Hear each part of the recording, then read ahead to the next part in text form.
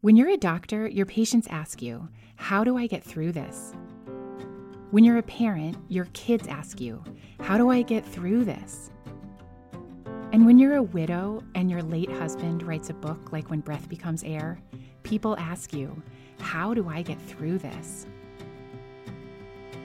We're all trying to figure it out, especially now. And the one thing those conversations about hardship keep coming back to is that it seems to matter a lot how we frame things to ourselves, individually and collectively. So I set out to learn from people who are reframing stories of struggle. And honestly, it was so heartening. I'm Dr. Lucy Kalanithi. From Wonder Media Network, this is Gravity, a show about what becomes possible when we look at hardship differently. Like, what if we stop seeing cancer as a battle? I think a real definition of winning for me is just continuing with as much joy as I can muster while really feeling all the losses.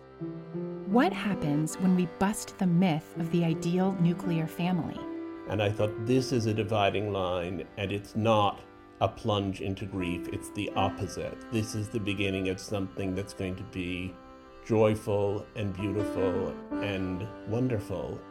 What if we stop seeing loneliness as a personal failure? Loneliness itself is actually not a disease or a disorder. It's actually a natural signal that our body sends to us, just like hunger or thirst. When we rewrite these stories, the effects can be transformative. And if climate activism is going to be somber all the time, I can't make jokes, I can't be petty, I don't want to do it. Like, I'm going to need to laugh if I'm going to stay here. What I do now that I never did before is think about the fact that I'm allowed to have my own definition of justice. Kind of the way we ended up thinking about it is that, well, even if you're dying, until the day you actually die, you're living. Subscribe or follow now, wherever you listen to podcasts.